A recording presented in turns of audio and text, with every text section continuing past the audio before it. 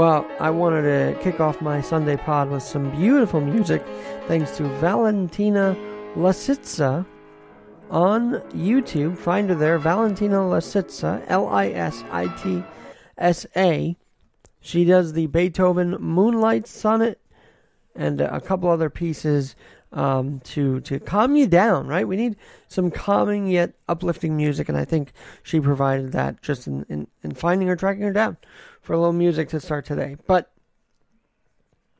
I wanted to close up the weekend with Wayne Vanderwall, who's the author of The Gospel of Santa Claus. But I also wanted to close out the weekend by thanking Eileen O'Malley of the Henry Viscardi School. She's a retired teacher from HVS. And I mentioned earlier about the Jason Project. Well, if it wasn't for her asking about someone wanting to join the Jason Project, that wouldn't have ever happened. So, Mrs. O'Malley, we miss you. I hope you're doing well during this whole crazy time. And also, thank you for inspiring me to expand horizons beyond, yes, beyond the realm of sports. So I was very excited. I felt that Jason connection with NASA and the Jet Propulsion Lab yesterday during the SpaceX launch. I thought I'd add that. And now, Alex G in NYC is my Twitter, my Medium page, Alex G in NYC. That's where I blog. Alex G in NYC on Twitter and Instagram. And Real Alex Garrett on Facebook. All that there. But without further ado, here is my newfound friend over the last few months, like 6 months or so, Wayne Vanderwall, who's going to talk about the Gospel of Santa Claus and its application to today. It's not Christmas time, but man, don't we wish it were right now. We could all use some good cheer right now for sure. So I want to bring you on because you have dealt with prisoners. You go to do ministry in the prison. Is that correct? Yeah, do jail ministry. So this might hit home for you. You know, we see this terrible, terrible tragedy, this awful murder of George Floyd. And I've got to ask you then, those in prison, would you say they have had trauma with the cops, or would you say you're working through that with them?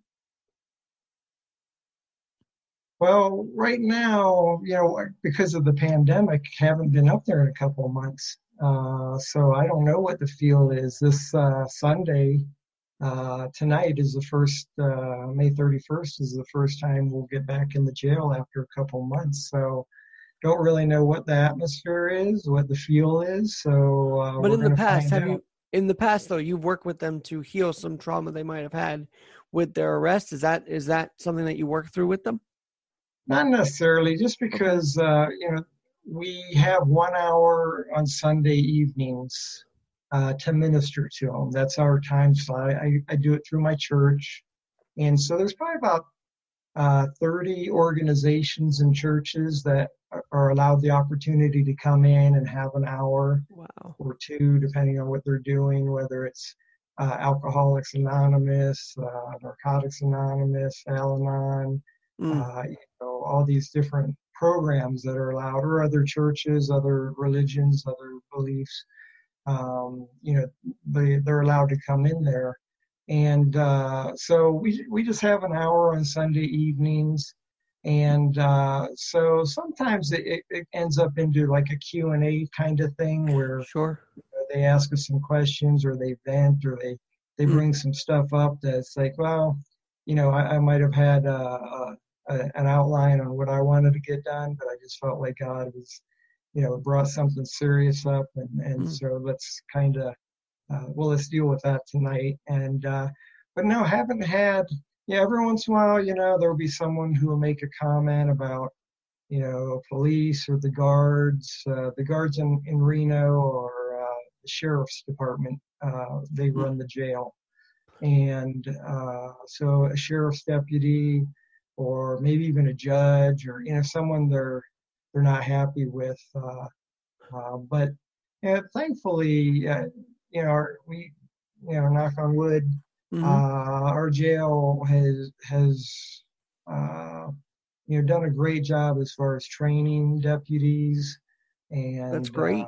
That is Yeah, great. yeah. And then, even us as volunteers, we go through pretty thorough training as far as Good. how to conduct ourselves and what to watch out for and be careful Mm. because we are in there alone with the inmates. They have the cameras, Oh, wow. keeping an eye on us, but otherwise we're in there by ourselves with them. And One-on-one sometimes or multiple people?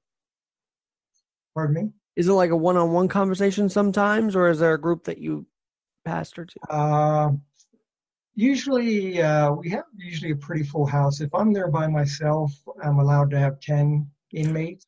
Okay. If I have a partner, we're allowed to have 20. And so the 10, if it's me by myself, then it's a little more intimate setting and it's more like a group setting. And me with my counseling psychology background, I like that, where I can Mm-hmm. facilitate conversations a little more, a little better Mm. and get to more people. Um, Getting back to your question, yeah, they come up, but thankfully it doesn't come up that much. It'll be curious to see, after just the last few weeks of several Mm. instances of police brutality coming up, or situations, race kind of situations coming up Right. to see what the atmosphere is. Well, and I'm glad you kind of Within are afraid to use the word police brutality because I do believe that word itself has been used to demonize all cops, and that's not right either. Yeah, absolutely. That's the challenge for all of us, regardless of what it is, not the stereotype. There's good and bad in every population, and mostly good to be honest. And there's a lot of great cops out there, Yep. and yeah, they have one of the toughest jobs. Back in college and in my 20s, I did security and even thought about becoming an officer at one time, and man, that just really made me appreciate what they go through. Before that, I was a typical teenager, young person that, Mm. if I got a ticket or a parking ticket or speeding ticket or something, 99% of the time I'm a pretty nice guy. But, Mm-hmm. that, you know, being in a situation like that when I thought it was unjust, regardless, you know, whether it was or not, I could be I could cop an attitude with a cop, and Mm-hmm. and that's what they deal with every day. Even good citizens, like I consider myself a decent citizen the Sure. majority of the time, but I know a lot of friends, educated, whatever, but then they get pulled over for a ticket or whatever, or parking ticket, and I don't know if I'm just speaking to myself, if there's other people out there like Well, that. I'm sure there is that. That's just how it react. But I want to ask you then. So you've had instances. I thankfully have not had that instance. I mean, for me, the experience of cops is actually being in lockdown on East 44th Street during United Nations, the General Assembly. I lived a block away from the UN, so we were going through the cops to get back into our apartment when I was a little kid. So that was the really interesting part of that dealing with the NYPD. But Wayne, you're talking about how actually the sheriffs are great and they're great with the jail that you work in. Um, Let me flip that question around then. Do the prisoners gain sort of a more respect or perspective of what cops have to go through, or what would you say to that? Yeah, it's I think they do to a certain extent. I think they're able to be aware. That's the tricky thing with our jail ministry is because it's a volunteer. So I get there, I get to my programs room, and then I call the unit and say, it's me tonight. We'll take 10 guys or 10 gals, and then they send them down. But Mm-hmm. they volunteer. So in general, the people who are volunteering to come to church, tend to be people who are remorseful, who are reflecting on, who are searching, who are, Mm-hmm. taking a step back and reconsidering, what they've done, how they got themselves there, what they can do different. And so, in a way, it's nice. That's who I'm usually dealing with. They're very very polite, very They want to amicable. find their way to the Lord, and they're finding Yeah, him through you, which is amazing. Um, yeah, right yeah. now, we're seeing protests across the country. I want to ask that in a minute, but I generally feel like people that are protesting and rioting like this maybe don't have that same pain feeling that an actual prisoner might have. Like they have a lot of pain in the prison, right? That's why they want to heal themselves. So when the average prisoner is looking at this, do you think some of them are saying these kids aren't feeling what I actually feel having been in jail? Like, do you think there's some kind of feeling they get of like, why are these people protesting? And then here I am trying to work on myself. Yeah, I'm sure they do. They, whether you call it, it's borderline, there's protesting and there's rioting, and Right, it's right. hard to kind of filter through what's what Sure. exactly.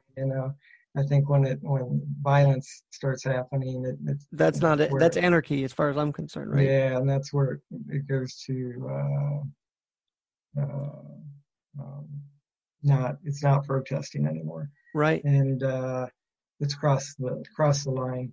But I think, again, I don't know how much exposure the guys in jail or the women really have. I know they have TV time, Mm, and but a lot of times they're not really in touch unless okay. somebody, it's a jail, so it's not a prison. So, there's people come and go, and someone might just be there a few nights, someone might be there just a week or two, some a months, and I've seen someone up there as long as 2 years being there waiting for court stuff Mm, and whatever. So, like I was there for Easter, and I walked in, hey, happy Easter, and wow. most of them were like, oh, it's Easter? We didn't even know, and so I don't know really how in tune they are unless, they get a new guy in the unit saying, man, all heck's breaking loose out there. And, Okay. this happened and that happened, and then that might stir some stuff up. But in Mm, general,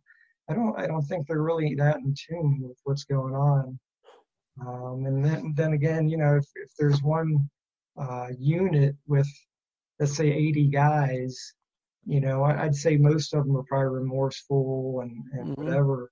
And those are the people that are going to come to church, but then back in the unit, they'll talk about, yeah, there's some tough guys back, there's a few there for, So they attempted see you as a murder. counselor, Wayne. That's great. What's that? They see you as a counselor, pretty much too. Yeah, I try to give them an opportunity to come in and kind of share just kind of feel where they're at, Right. and give them an opportunity to vent. And yeah, every once in a while they'll bump heads with the guard and Mm, whatever. And I have 4 different lessons that I do. I rotate lessons, so I don't do the same lessons, okay. with the same units, because we see them, every couple months, because there's so Mm, many units. And but one of my biggest topics is forgiveness, mm, and that's probably the most powerful topic. mm-hmm. That's where I think the inmates get touched more than anything. I was gonna say, And are tears flowing at certain points of your oh ministry? yeah, yeah, definitely. And you can tell, they come in and I mention the topic, and they're like, "Oh man, I'm needing a lot of that right now." Whether Mm-hmm. needing to forgive somebody, and I kind of open. I'm like, this is an important topic because everybody deals with it. Mm, Whether it's a parent, a child, a friend, a coworker, a guard, a mm-hmm. judge. You feel wronged, you've been wronged, and you're harboring unforgiveness. So let's deal with that because it's you And know clearly, they're looking for forgiveness from God. That's why they're there, right? and a lot of them, yeah, they don't think about it. But then, one thing I talk about, I share a little testimony about how, one of my struggles, even after becoming a Christian, was forgiving myself for some things, Mm, and that's when I get a lot of head nods, that, mm-hmm. yeah, they know they screwed up. They know, they left their wife or girlfriend with the kids, and they're not contributing to the family, and they embarrassed the family, or Mm, disappointed their parents. So yeah, they beat themselves up pretty good. We can all be our own worst critic, mm-hmm. and so yeah, so I touch on receiving God's forgiveness, learning how to forgive others, learning how to receive forgiveness from others, and then learning how to forgive ourselves. When you're watching this transformation in the jail cell, right, of these prisoners, of those jailed, and then you turn on the TV, and these people not only aren't remorseful, they're violent, they are burning down precincts and everything. Don't you wish that you could just get out there and touch those lives just as much as you're touching those in the prison walls? Yeah, I mean, absolutely, and yeah, you know, a lot of times, you know, those are depressed areas. It's already hard times, and then here we just went through crazy 2 months, you know, that affects, you know, people being locked in, and you know, who knows how that affected people. I was sitting with a friend this morning, and she does online marketing for wineries. Okay. And, you know, she said, you know, when the tasting rooms shut down, you know, she figured business was going to be slow. Well, it turned out business just went crazy, Right. because people were home, people were drinking more than ever.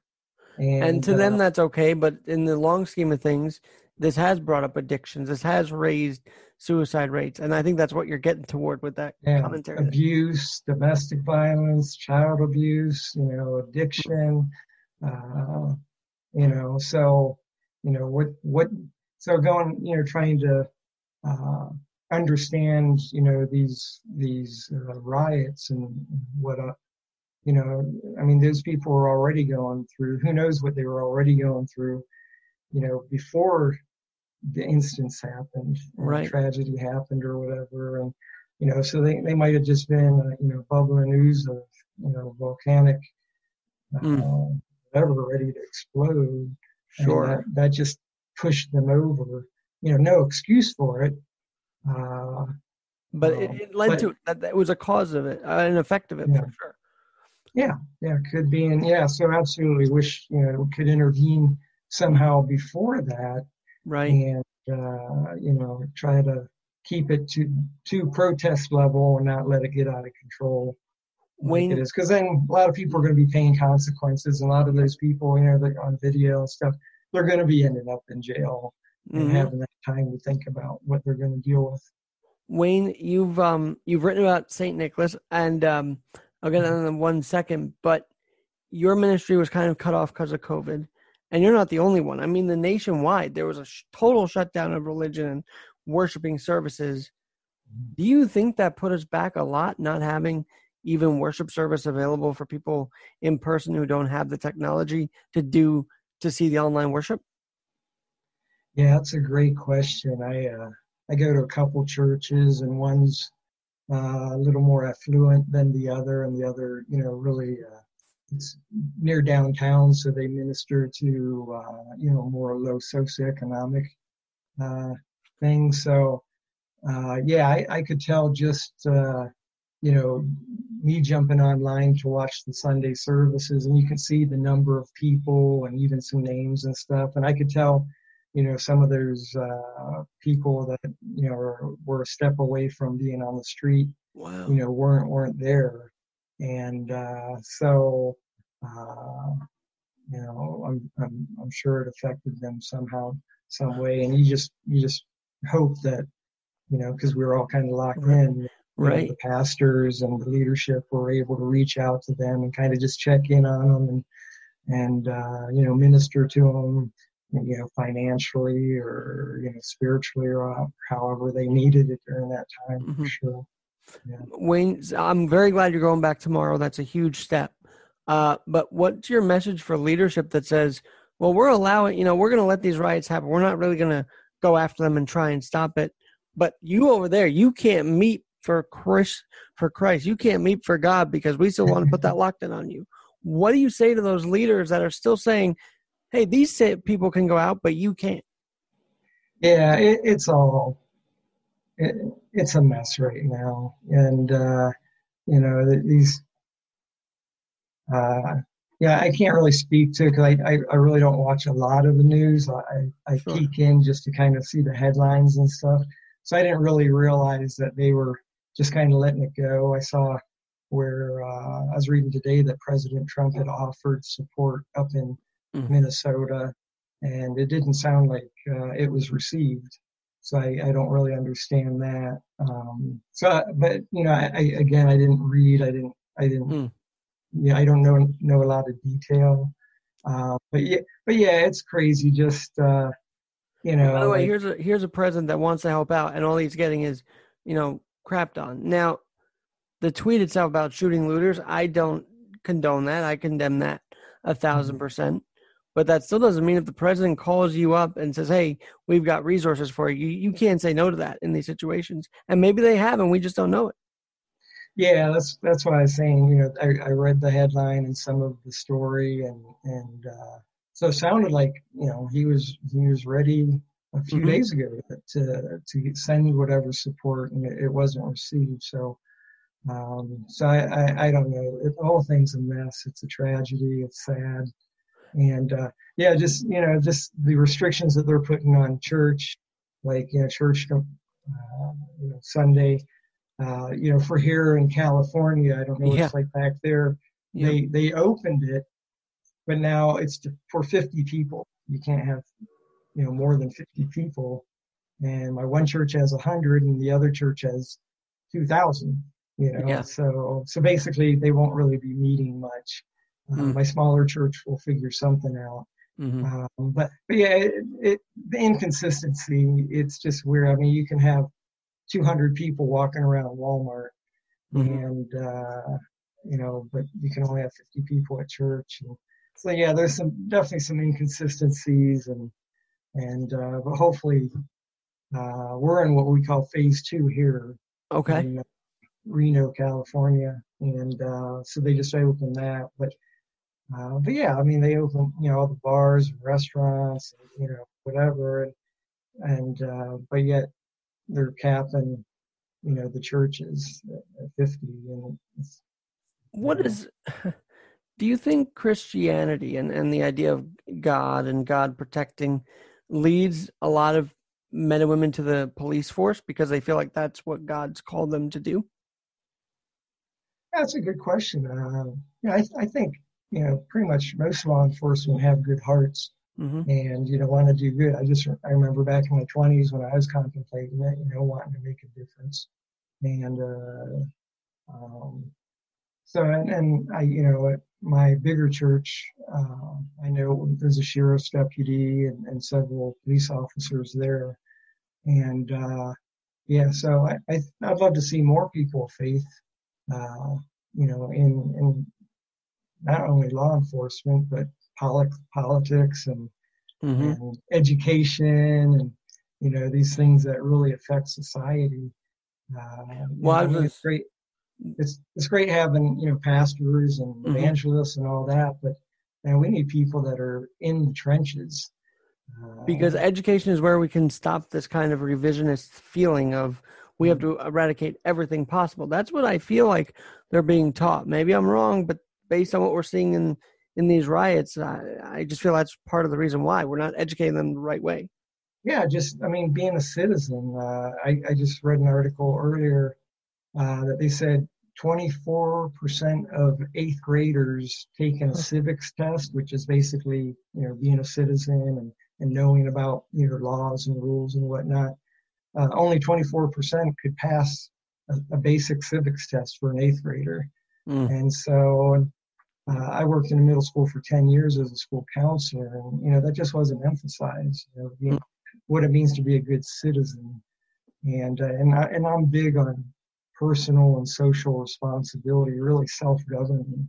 Right. Every American should be self-governing. We should be dependent less on the government and more on ourselves and each other, families and friends, and personal and social responsibility. But yeah, exactly what you're saying. It's that test that I just happened to come across today just proved that 3 out of 4 8th graders don't know what it means to be a good citizen. Wayne, and you just touched upon it. I mean, if God's in the picture, would he have helped prevent the van burnings that we're seeing with the New York Police Department? Is that what's a key ingredient to why this is happening is they don't have God in their lives, possibly? I think, yeah, for sure. It's a start. I mean, our whole nation, as you know, Alex, Oh, is no. turned away from faith in God, and it's become, we as Christians have values, we have a moral code to live by, and it's not our standard, it's God's standard that we're trying to live by. Mm, And whereas our society has become, the term I think is moral relativism, hmm that morality is relative to the person. And, if Joe Bob is going to have a different have different values than Jim Bob, and Jim Bob's going to have different ones for me. And if we all have our Right. own relative moral code, and I think that's part of the problem, and I think that's the huge problem with us shifting from being a nation of faith and especially Judeo-Christian values hmm to, hey, whatever you believe, that's your deal. However you feel, you can Don't, feel that way, yeah, those types yeah, of don't tell me how to, what to believe in or how to think or what's right or wrong. Your things. right and wrong isn't the same as my right or wrong. And so, yeah, so you got all these people, that they have their own thought of right or wrong. Just a little I've seen about the rioting. It's not even about, George Floyd. Floyd, or it's all about stealing TVs and whatever. It's just free for all now. Wayne, when you started your ministry, um, you're very, you speak well, you're great, you get the message across, but did you find trouble early on, like trying to hone the message just right to fit people who are criminals and have committed crimes to lead them to jail? I mean, how much work did it take to actually get through to these prisoners that are in jail? Again, as I shared earlier, they're very responsive because, again, to come to the church service or Bible study or whatever we're doing that night, the lesson for the night, they know it's church. They know it's going to be about God. They're all from in different places. There's some that come in, they don't know anything. Mm-hmm. They didn't grow up with anything. Some might want to just get out of the unit for an hour, Mm-hmm. get out of their cell for an hour. And I'm okay with that because they're going to hear the word. As long Right. as they're respectful and everything, it's all good. But then we have everyone in between that, they know little or they haven't mixed up with some other religions or, all the way up to some guys who can outquote my pastor and biblically and everyone in between. So, you go in just kind of keeping that in mind that, really have to keep it basic and personal, try to make it personal so they connect to it and they can relate to it, because some people go in and use all these big words and Mm-hmm. And you're theological. not like that. You just want to give them the actual gospel truth. So I love that. Yeah, Which yeah, reminds me about your book, The Gospel of Saint Nicholas. yes. I think you told me off there you were with a new publisher. Is that correct, or something to that effect? Yeah, I cleaned it up a little as far as the interior and just made it a little easier reading. Had another editor look at it and kind of made it flow a little more. Mm. Anyone who's read it before probably wouldn't really notice the changes that much. And then just looking at doing a new cover or maybe having a couple different versions of covers out there, just variety. I like variety and Sure. make it more appealing to people's eyes. So so I'm gonna kind of working on that, and we'll have another. So this one will be calling a second edition, and so it'll come Okay. out. We'll have a big book launch and get it out, and just really hoping really take off this coming season. Mm. And man, with this crazy year, I can just see people just being hungry. I keep. Mm. That's the interesting thing. I don't know, what your experience was during those 2 months and watching church services online and speakers and this and that. But man, I really found the Christian community, really really embraced, hey, church isn't a building. It's Right. all of us. Right. And, We do Zooms every Sunday on my church, and I'm like, yeah. how come we're more, we're so much more talkative on the Zoom than sometimes we are in person, right? Yeah, exactly. And I'm sure there were even more people, Mm-hmm. that tuned in from different further places and whatnot. And it was just neat to see, people from really all over the world Mm-hmm. kind of embracing that and kind of showing that, hey, man, Christianity isn't about buildings, it's about us. And, we need to step up. And, maybe I'm just lucky and I have a lot of people of faith on my Facebook page. But man, I saw so many positive things and prayers and well wishes, Mm. reaching out, hey, if anyone needs something. And man, I really saw, The basic unfortunately, thing. you turn on the radio or TV and Mm. then you see, all the politics happening. And when, here's a crisis happening in America, we should all be together. So watching all these politicians just making things, Yeah. dividing it more. My experience was online with, all these services and people on Facebook and Zoom and all that, where there wasn't affected. To me, the Christian community really became more united Mm. in my experience, and even different, denominations, Mm-hmm. just saying, look, this is God's bigger than all this. And they were able to, Life is bigger so than it'll be all this. interesting to see what comes out of this. I keep hearing a term, a great awakening, a I've great heard that awakening, too. a great Yeah. awakening. So have you heard that? Is that your Yeah. experience I too? have. I've seen that on Twitter tagged a lot. But when you just mentioned about the violence on the screen, and yet when you even walk outside your door, it's totally not what they're saying on TV, and that's the whole mind trick to me. It's like, why am I seeing such a peaceful park when we're supposed to be seeing violence on the streets? Why aren't the media going to peaceful people? And Wayne, why aren't vigils for George Floyd being covered? I mean, this is the question that's bothering me most. Is like, you've actually got peaceful memorial for him, and they're just not showing that. And I'm really I can't watch TV sometimes. I get like, am I really seeing this? Is this real life? So but I know that Saint Nick, I'm sure he had some adversity like this. Was he during a period of unrest that he rose to the occasion for people?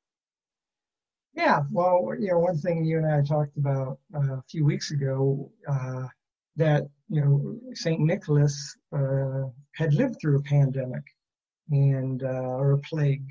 And that was a huge, significant part of his life. He was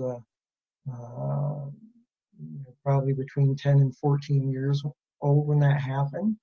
And he actually lost his parents. His parents died in the plague. Mm. So St. Nicholas, or Nicholas, he knows grief. He knows death. Mm-hmm. Here we just hit the 100,000 mark for American deaths. Over the last couple of months. And, here's St. Nicholas, he was one of those who lost loved ones. And so, that's one of the special things about his story is he's so personable, he's so relatable. Mm-hmm. And that changed the course of his life, because then his parents were faith-filled people. And so I have that in my book that, they had hope. And I think that was the thing, that was the biggest thing with the Christian community online was hope. And that's what I saw with St. Nicholas and his parents dying, is that they know what's ahead for them. They know this isn't the end of the story. They know they'll see each other again and be with each other again. And that faith and hope and, really made an impact on him.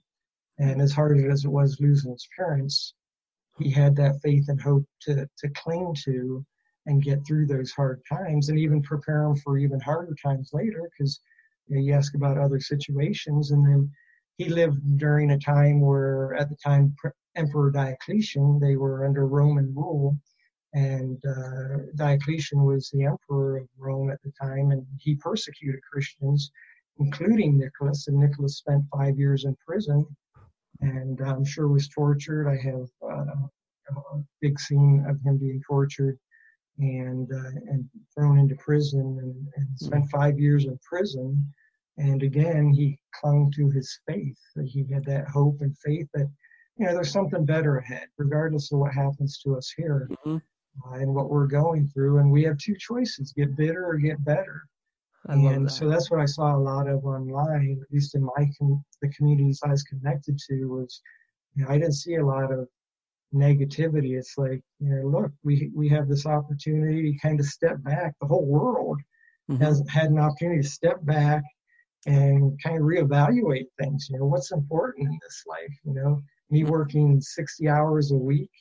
Here I'm home with my kids, and this is pretty cool. Maybe I should be working less and spending more time with the kids, because the kids are like clean all the time, because they're loving me being home so much or whatever. Sure. It's different scenarios. So, taking, politically, people saying using a crisis, to get their agenda across, that's a whole other thing. But individuals, using this crisis to step back and reflect and reevaluate. And better ourselves, right? Some have actually taken the chance to better ourselves. But Wayne, there's so many online classes and stuff. Absolutely, yeah. Wayne, when you say you're finally home, where do you, on a normal basis, outside of the prison, where do you take the story of St. Nicholas? Where do you talk about it? Well, right now, not too many places, just because, it's a historical novel that can be read any time of year. And it's kind of neat because during the pandemic, Smashwords, they're an ebook company.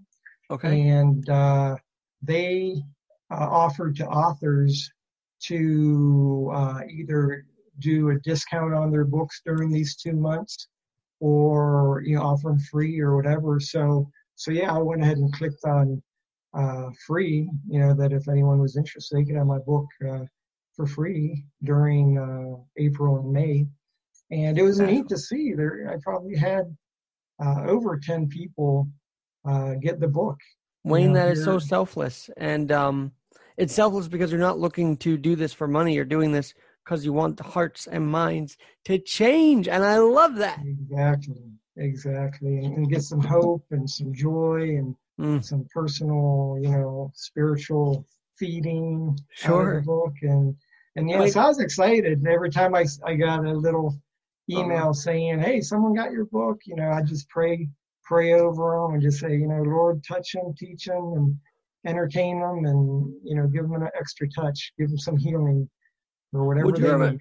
Would you recommend that for all authors, that they should go on there and really put their work out? Because I've also discussed something called hoarding inspiration, which is kind of what I termed, because when you hoard it, when you keep it to yourself in a time like this, that's so unhealthy. So are there other authors that could really share their inspiration as well on Smashwords? Is it something? Yeah. Smashwords opened it up to all authors. And that's so, there were quite a few, that either reduced the price of their book or gave it for free. And I knew, mine's kind of off. See, like I said, it can be read any time of year. It's a novel, but the reality is, majority of people are going to want to read it. Even though there is a lot of Easter stuff, it could just be as much be an Easter book, because it does talk a lot about the resurrection and Christ and all that. And but anyway, I was just excited. Some people, here April, May, went ahead and got it. And hope they enjoyed it. Wayne, I got to ask you, I love the dog barking. It's such a real thing. Sorry. During this. No, it's okay. It's such a real thing. I got to go bathroom, man. It's such a real thing, but I don't mind it.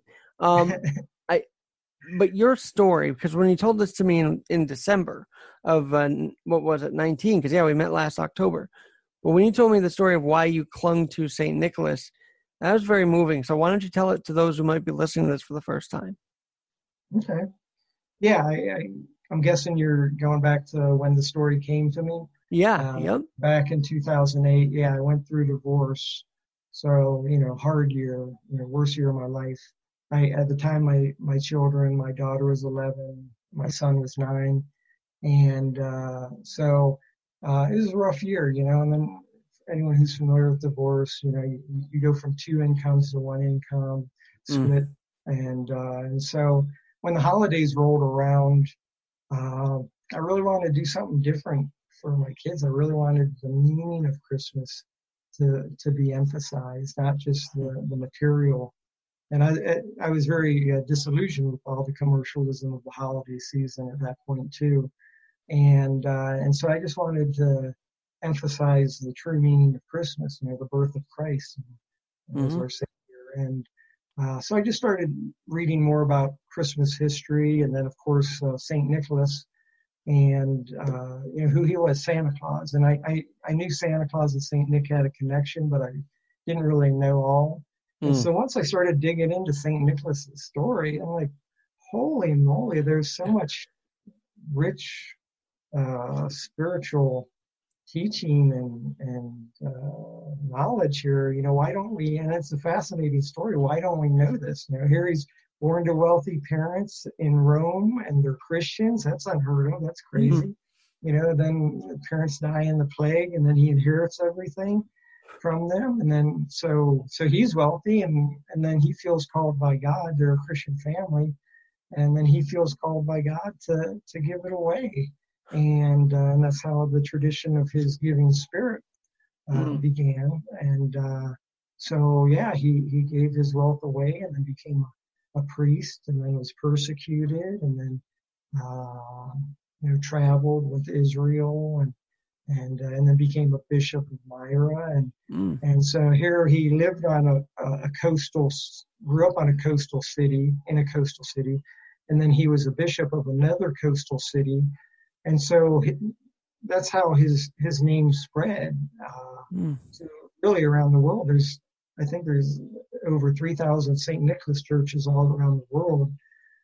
But he was on the Mediterranean, and that was the center of the world at that time. That was the Mm. Roman Empire. You had Europe, you had the Middle East, you had Africa, you had Asia, and so the Mediterranean was the trading capital of the world. And Sure. so he was meeting people from all over the world, and they were all learning about who Nicholas was and his generosity, and Mm. how he was touching lives, and they were taking stories of him back home all around the world. And so, yeah, so during that season, so that's what I got to share with my children. That first Christmas after the divorce was, there's so much, and it was all about him giving, just being a Christ follower, and clinging to his faith and hope. Wayne, I And feel like the way you're talking about him, you related to him as you wrote the story and did the research. Would that be? yeah, yeah, absolutely. And just of course, financially, things got tougher for me, and then to see him give his wealth away, and it's like, yeah, I really don't need a lot of material wealth. And actually, my kids are 23 and 21 now. And man, my son I don't hear from him. He's in California, so we don't talk all that much. But he texted me out of the blue. I don't know what was going on with him, but he's like, just, Dad, I just want to say thank you for showing us that, materialism and material wealth and having a big house and fancy car and stuff, really isn't important. Just a simple life, Mm. keeping life simple, and focusing on what's important in life with relationships and Yeah. family and friends. And so I don't know where I came from, but man, I just soaked it up as a dad. And I think it all went back to that first Christmas in 2008, and then us talking about it, and that's when I started writing the book, and so yes, a lot of Saint Nick's life as you read it, or a lot of the things I was probably dealing with and struggling with Mm-hmm. during it, because I wrote it over 7 years. So it was a journey, because working for the school district, I just didn't have time as a school psychologist, working too much, that I only worked on it during Christmas, Easter, and summer vacations, when I had a block of time to really sit and But dig you got in. it done, and that's perseverance. Just go for 7 years and write it. Now, I love the picture of Saint Nick because, you say how he went through all these hardships, yet there he is strapping this, the sack of toys on his back and doing it. I feel like that is such a powerful image saying, look where he came from and look who he became. And I think we can all relate Yeah. to that in a sense, can't we? Yeah. Yeah. Absolutely. And well, Wayne, I love your story. I'm glad that you're back at it. And have you had any Zoom conferences about the book or any Zoom interviews about the book yet? Or Nothing I've coordinated. The season's coming back up, and so yeah, it'll be fun. With this new firm I'm with, that's updating the book.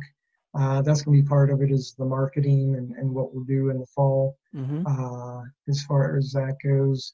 But not much since last season when I got to hang out with you yeah. and do some other things. Yeah. Well, Yeah. as a school psychologist, you had mentioned that you had also tried to, gently tell them about God in those sessions or something that you had said something to that effect. Am I right? Yeah, it's a fine line working in public schools and sharing your faith. But get to know kids and you get to know families and who, go to church or whatever. But if there's a situation, we can't, go in and start, evangelizing. Sure. But you build relationships with kids and families, and it opens doors to share faith and hear about their faith. And I'm just interested in people. I love people. I love learning their story. And so if a kid came into my office with a concern or a problem, and we'd talk it out, let them vent, and then when we got to the solution, the problem solving part of it, that's a question I would just ask. I'd say, do you have a faith background, any kind of church background that helps you deal with this kind of problem, and just see what they say and share, and just see if that would open up doors.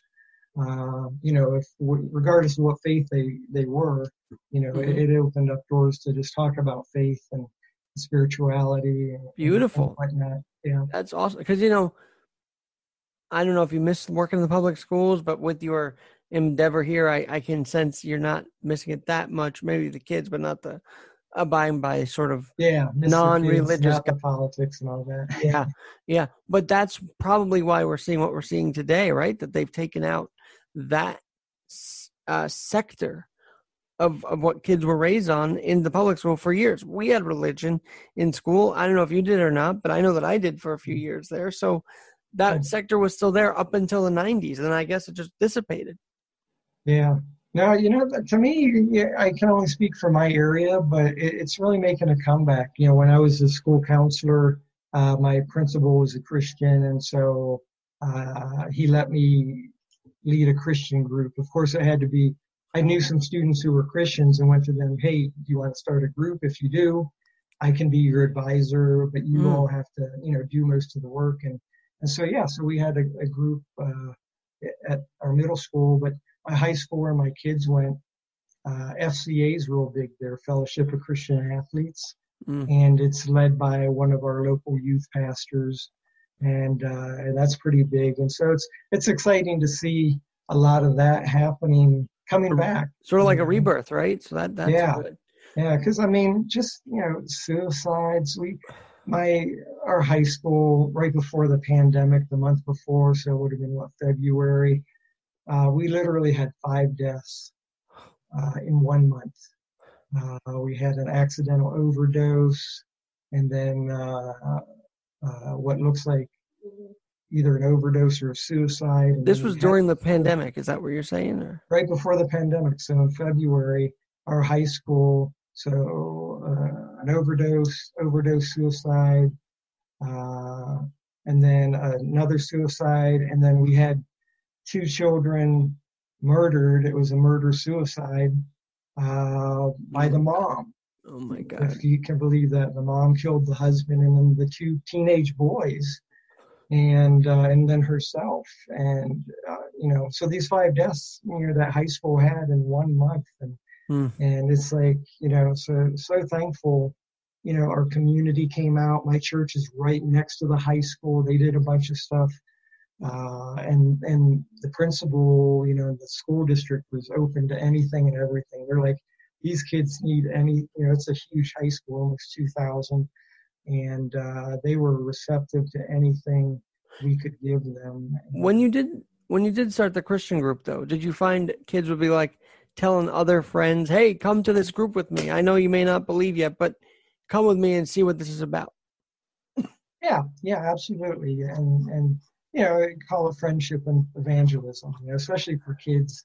Sure. Especially that age, they're bubbling ooze of insecurity, Mm-hmm. and they don't want to do anything, risky, so they want to go with a friend.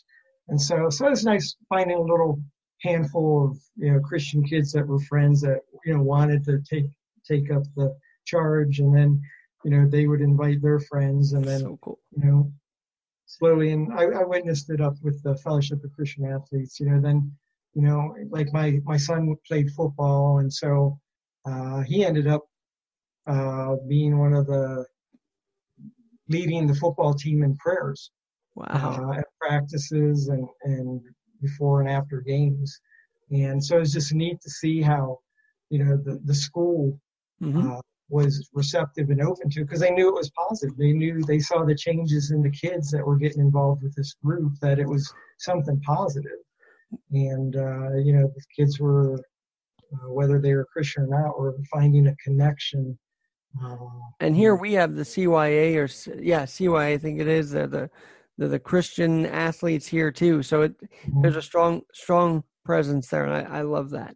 Yeah. Wayne, it's interesting we're talking about the birth of Christ and St. Nicholas today, Mhm. because today is Transfiguration Sunday. So what would you like, and what should people be hoping we can literally send God back up there with today? A message. I truly am feeling that question right now. So what would you want us to send up with Jesus as he goes back up on Transfiguration Sunday? Man, the first thing that comes to my mind, what I've been hearing the last 2 months, and forgive me, I'm no Bible scholar. I'm not one of those people who can pull scripture out of my head, but the one verse we've all been hearing is, repent and God will heal your land. Do you know what scripture that is? Do you know does it sound familiar? It sounds somewhat familiar, but not That entirely. was Wayne's very short paraphrase version of it, but that was my first thought is, we as a nation, especially as Christians, because I think Christians have really forfeited a lot of territory to Satan, including education, politics, all kinds of different realms. Say that one more time. I want that again, because I love that statement. That Christians forfeited a lot of territory to Satan, including politics, education, universities, and law enforcement. I think community service. We've also forfeited humanity, don't you think? How would you define that? I would say I don't think we're humanizing every sector of the people in the world. We're not humanizing minorities. We're kind of using them as a pawn, one way or another. Unfortunately, we're not humanizing even white people, because people forget that we have families too.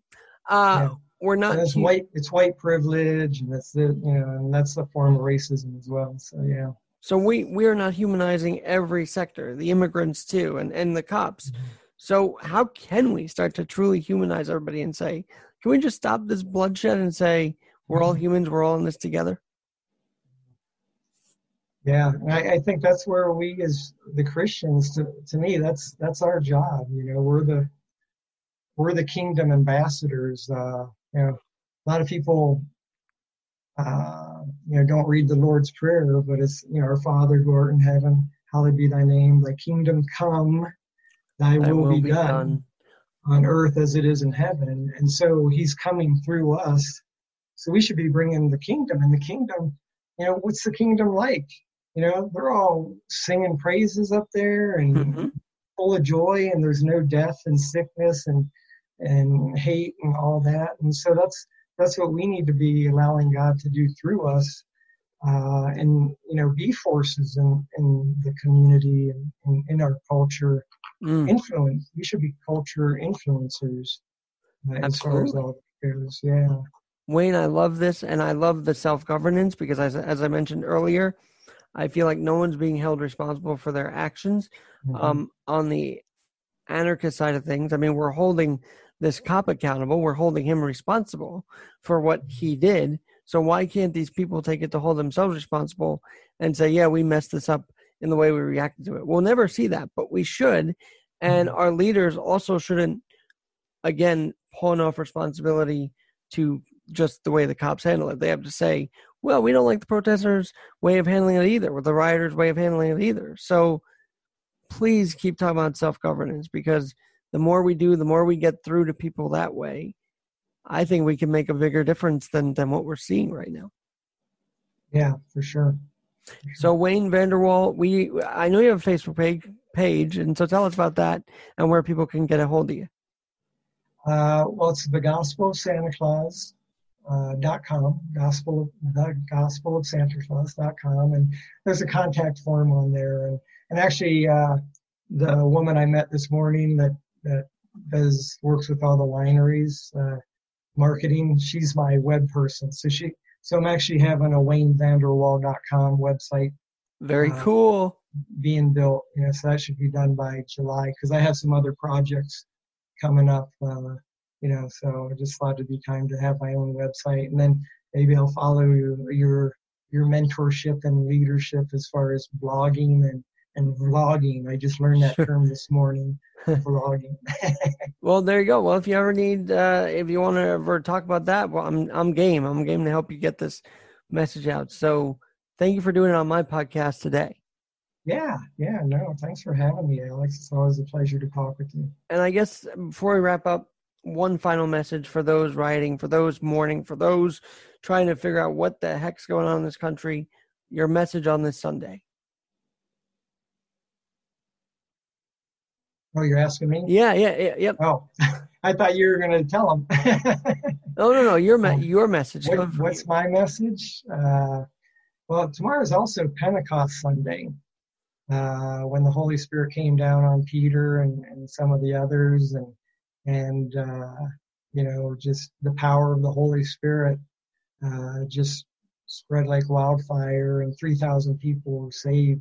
And so in light of that, I think the message for us is, there's hope, no matter how dismal, the Friday before Sunday, was depressing, but Sunday, it led to something great. And I think that's what these times are kind of showing us, that regardless of how tough things are financially, relationally, work-wise, family-wise, whatever's going on with you, marriages, whatever strain that's been put on you during this time, put on all of us, that if we cling to Christ, as Christians, we have the Holy Spirit inside us, and that we just have to be open to it. I liken it to a light, like a lamp. A lamp can be plugged in, but it's not turned on to get the light. And there's a lot of Christians. I know I was a Christian at one time where I was plugged in. I was plugged into the power of, this amazing force of power, but I wasn't turned on to it to receive it and let it flow through me. And so that's my message, is, to kind of reflect on where you're at with God spiritually and personally, and kind of have a little heart-to-heart with them, maybe do some repenting if that's something you need to do.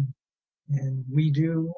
We all, it should just be a regular practice of going through repentance, asking for forgiveness, and then just receiving it, knowing it's a promise. Receive that forgiveness, embrace it, and then just remember, He's just a loving Father. I just always envisioned the prodigal son and the dad coming out with the robe and throwing the robe around him and just giving him a hug, and that no matter how bad we screw up, he's there to embrace.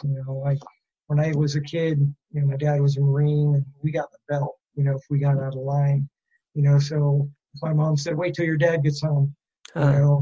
I'd be up in my room hiding. Yep. And, but that's not our Heavenly Father.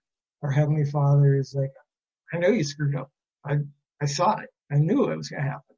But He does don't, see it coming more so than we do. don't hide. Yeah, he's like, come to me. Come to Yeah. me. I'm going to comfort you and I'll help you not screw up as bad next time. No, That's my message is just cling to the hope and really embrace God and all things. The Bible says all things work for the good of those who love God. So regardless of what's happening with us right now, it's all for good if we love God. He's going to turn good out of it. and you're right. It is Pentecost Sunday, but you know what? Transfiguration is later in the year. But even so, we should always send a prayer up to God one way or another. So, Yeah. Amen. hey, Wayne, thanks for joining, and please come back with updates you got on your projects. Yeah. Thanks, Alex. I appreciate it. And always great talking to you. The Gospel of Santa Claus and Wayne Vanderwall. Thanks for joining. He texted me. He said after this interview was done, sure enough, there were protests by him in Reno. So we're praying for that area, praying for Minneapolis, praying for Minnesota, New York, and all cities tonight as another night of unrest sure to unfold, even though we wish it wouldn't. And this has been another Alex Garrett podcasting production. We'll talk to you soon.